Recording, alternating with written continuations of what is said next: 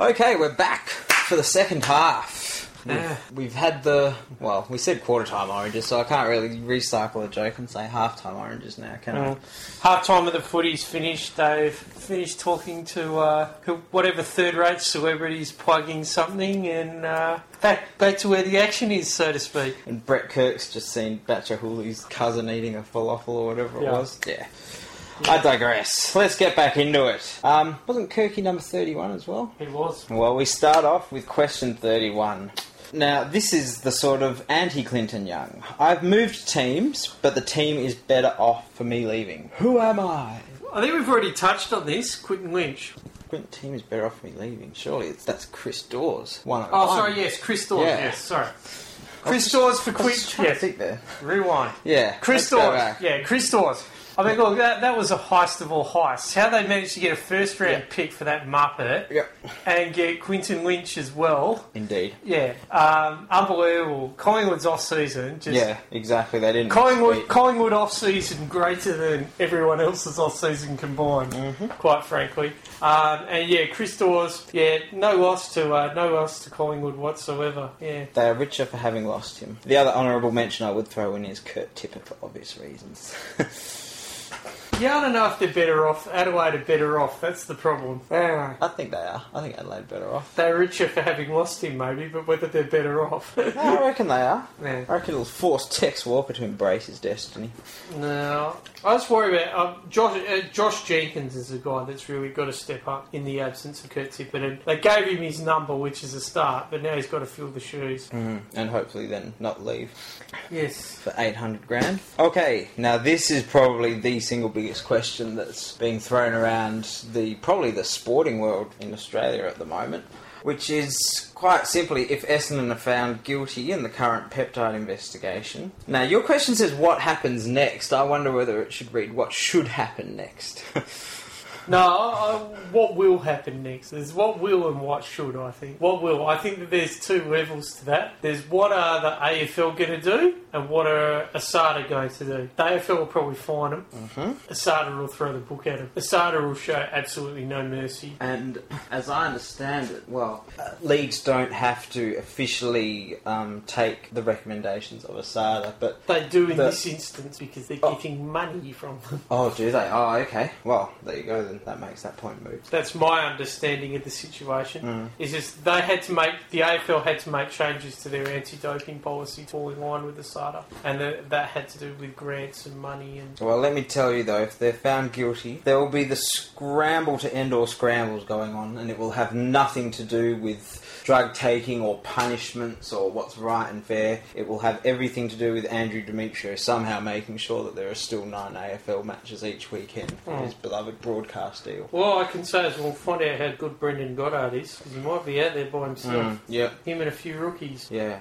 So, an amazing story. Though. Mark Duffield wrote a very, very good article on this, which basically said... You didn't need to say a very, very good article when you said Mark Duffield. That's right, writes bad articles. He basically said the AFL is always in control. The AFL always does its own things in-house with its own people so that Demetrio and the rest of the puppeteers can maintain control over anything and everything. Yeah. This is going to be the first time in a long, long, long time that someone else is just going to come in over the top and they are potentially going to have to lie back and take it. Yep, and he won't take that well. I can't say I don't really want to see that happen, but anyway, it would be pretty cool. Okay, 2013 Brownlow. I think we discussed the number of votes that would be required to win. Yep. This time we're after the name of player scoring said number. Scott Pendlebury. He's around about the right age. He plays for a high-profile club that will win a lot of games, and he plays in a way that's very eye-catching. So he's also historically polled very well. He was in and around the mark last year when he had his leg problems. So look, I'm going to go the simple one, which everyone's jumped on board, but it still makes sense, and that's Nat Fyfe, just based on the way he polled last year in a limited number of games, given the fact that Fremantle are definitely on the rise, and they're going to win a lot of games this season. I'll just throw that throw that out there as... I think probably guys potential. like Pavlich and Mundy will actually take votes off of him. Mundy's a similar type of player, and Mundy's a little bit more at the coalface. I think Nat Fyfe will get tagged a lot more. So even somebody like Stephen Hill might take votes. But his polling record is great. The problem that he's got is his shoulders seem to be made of paper mache. So I'm just trying to think of anyone else, but no one else swings. Well, I mean, the other one is, can Cochin take his game? Cochin, polled pretty well last year. Guys like Dangerfield. There's a few around there. I mean, it's a midfielders award, so you're basically saying who do you think the All-Australian midfielders are going to be, because they're the guys who are going to be in contention for the Brownlow. So I mean, it usually does have to be from a reasonably successful team as well, though. Yeah. But look, if I have to pick one, I'll probably go Gary Ablett, just because I think of all the gun midfielders at all the non-successful clubs, he's more a chance of just imposing his will on games and not having anyone else steal votes. I mean, he'll certainly get more notice. It's just a matter of whether he can get enough 3-vote games to win an award. That's the question mark with Ablett. He's certainly of that level of quality. Yeah. But So I'll go with him. The next one is who will be the big bolter this year? Now, Carlton. So we're talking a team, yeah? Yeah. I'm assuming it to be a team. Carlton would be my bet for obvious reasons that we discussed earlier. It's more a function of them underperforming last year than overperforming this year. I think 20 episodes ago or so I may have picked Carlton to make the top 4. Yeah. So you might need to stick with that. I'll stick with that, but I also will say that Freo going from 6th or whatever to 1st this year could qualify as a bolter as well. Yeah, I mean, there's degrees of boltingness, isn't there? I would argue. Sane? Yeah, I mean, that's the thing. I'd argue that going from 6th to the grand final, for instance, is actually harder than maybe going from not 10th or 9th to the top. To say 5 or 6. Yeah. Although we've seen all those teams continually coming. Well, that was right. I mean, I don't think we're going to see an Adelaide Crows. That's West the seasonal Coast bolt. Yeah, I mean, I did call the Crows last year. I did call North Melbourne as well, but I just don't see him. I can't see who it is. The sexy pick will be Brisbane, but no, Carlton. Maybe the peptide thing could unify Essendon, and they could be an outside chance. But it's kind of Carlton or it's kind of Fremantle, depending on how you want to deal with who's a bolter and who's not. Yeah. Well, let's go from a team bolter to a individual then. Yeah. I'll have a career best season this year. So name that player. I think, this is once again, how you look at things like this. You're probably looking at somebody who's in their mid-20s, who's shown the ability to perform well in the past, but's maybe been held back by something. The guy who's really impressed me from what little I've seen during the pre-season this year, somebody who I know is of that quality. I mean, he's kicked 10 goals in a game before, but I think that this is, if he can stay fit, which is always the challenge with him, I think this year's Josh Kennedy of the West Coast Eagles this year. He makes such a difference to the Eagles forward line when he's fit, and he's probably the best mark of the football that the West Coast Eagles have ever had. Yeah. No, the guy who comes to mind for me, and this is a bit tough because he has had a number of good years, but it would be Josh Kennedy from Sydney. Purely because I think towards the second half of last season, he kicked his game up another level. He went from a sort of premium midfielder to... He started white hot, he tapered off a bit, and then he came back again towards the end. Yeah. But I just think of all the guys in those sort of top teams, so like Sewell, Mitchell, Dangerfield, Thompson, like Swan, Pendlebury, those sorts of guys, I reckon, Josh Kennedy could be the one to actually, to make that step up to being one of the absolute, top 5 players in the comp this year.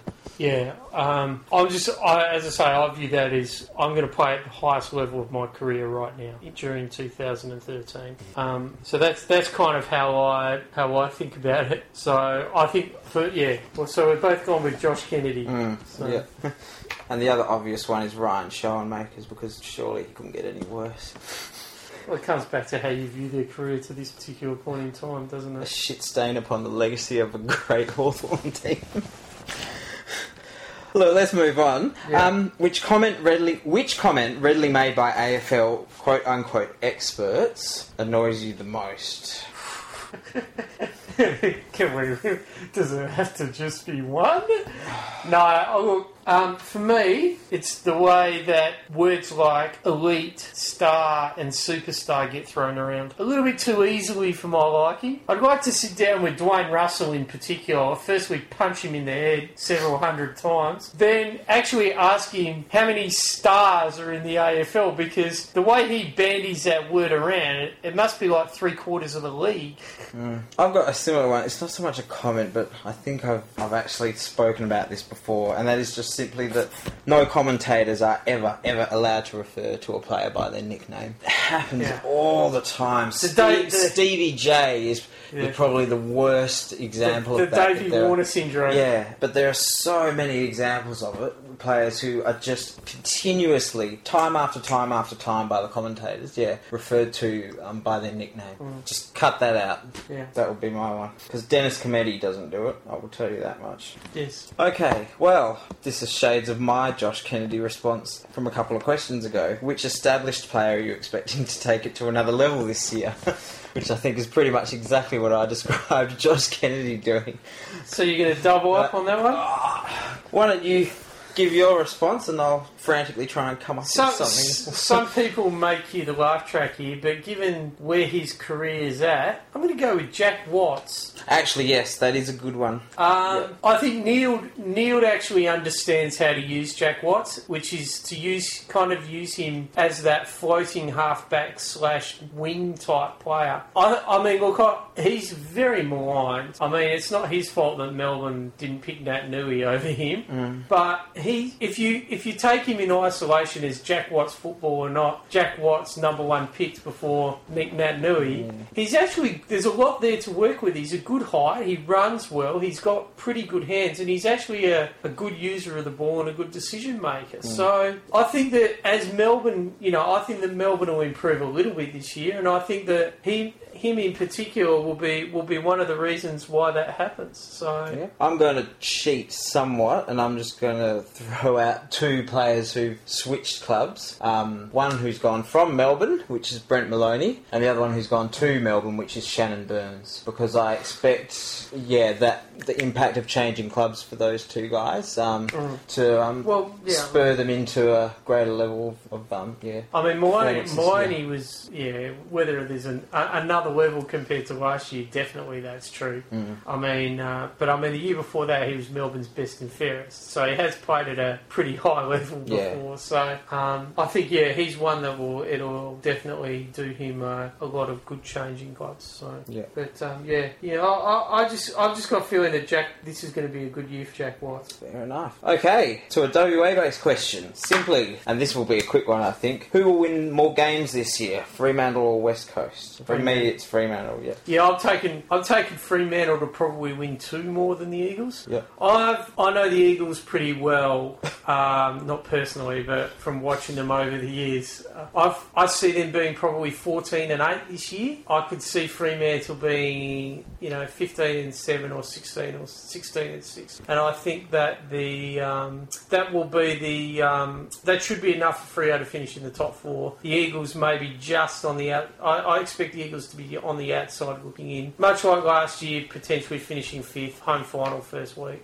getting to feast on a bottom feeder. The love for the Eagles worries me a little bit. I think that they still haven't really fixed their major deficiency, which is outside midfield run, and I also just worry that their interior midfield is too Daniel Kerr and Nick Nat Nui dependent. Both guys who are struggling with injury before the season. That's right. The fact that neither of them have played in a pre-season pre-season game heading into round one is generally not a good sign. Yeah. I think that, I mean, for the Eagles to win a premiership, Nick Naitanui got to play out of his skin throughout the entire final series, and I just don't think that he's there. He's not a big game performer yet, no. Oh, he has played well in big games. I don't think that that's the thing. I just think that the challenge that he's had is that he still doesn't always play the best on the road. So, but I mean, look, he's still young and he's still developing. So, but I just think that Fremantle have got a better balance to their team. Yep, agreed. And they've got a great coach. Okay, so yet again we can probably tie this back to a few previous answers. It's which player will be the best recruit this year. So I think we've mentioned... Well, maybe let's just rattle off the ones we've mentioned already. So names like Lewis Stevenson, Maloney and Shannon Burns. I mean, Maloney for the cost, Quinton Lynch for the cost. I mean, the obvious name's Brendan Goddard. The question mark / caveat I have on Goddard is I'm not exactly... To this day, I know the guy can play. I'm just not sure exactly what his best position is. So I think if Goddard plays in the midfield, it will be him. If they play Goddard back behind the ball, which I doubt because that's kind of the role that all hype tends to play.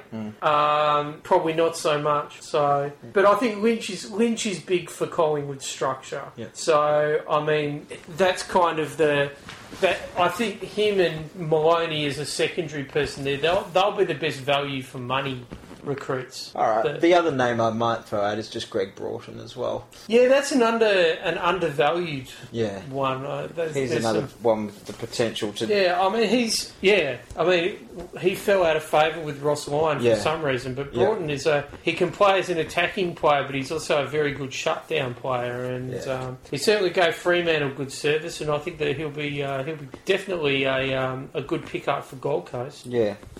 Okay, so after comparing one set of round one teams who are playing against each other in round one in the Derby, let's go to probably the toughest game to tip in round one, which is the Melbourne v Port Adelaide lock-in at the G. Who will win more games this year of those two? I'm going to go Port Adelaide purely because I think they're more of a chance to jag a few wins at home. Yep, seconded. Cool. Next question. No, look, I think Port are a little bit further down the development cycle than Melbourne are. They've actually been pretty decent in the pre-season as well, but I think Port have more assets right now than Melbourne do. So Port's midfield can compete with every other midfield now. I still have question marks about whether Melbourne can do it.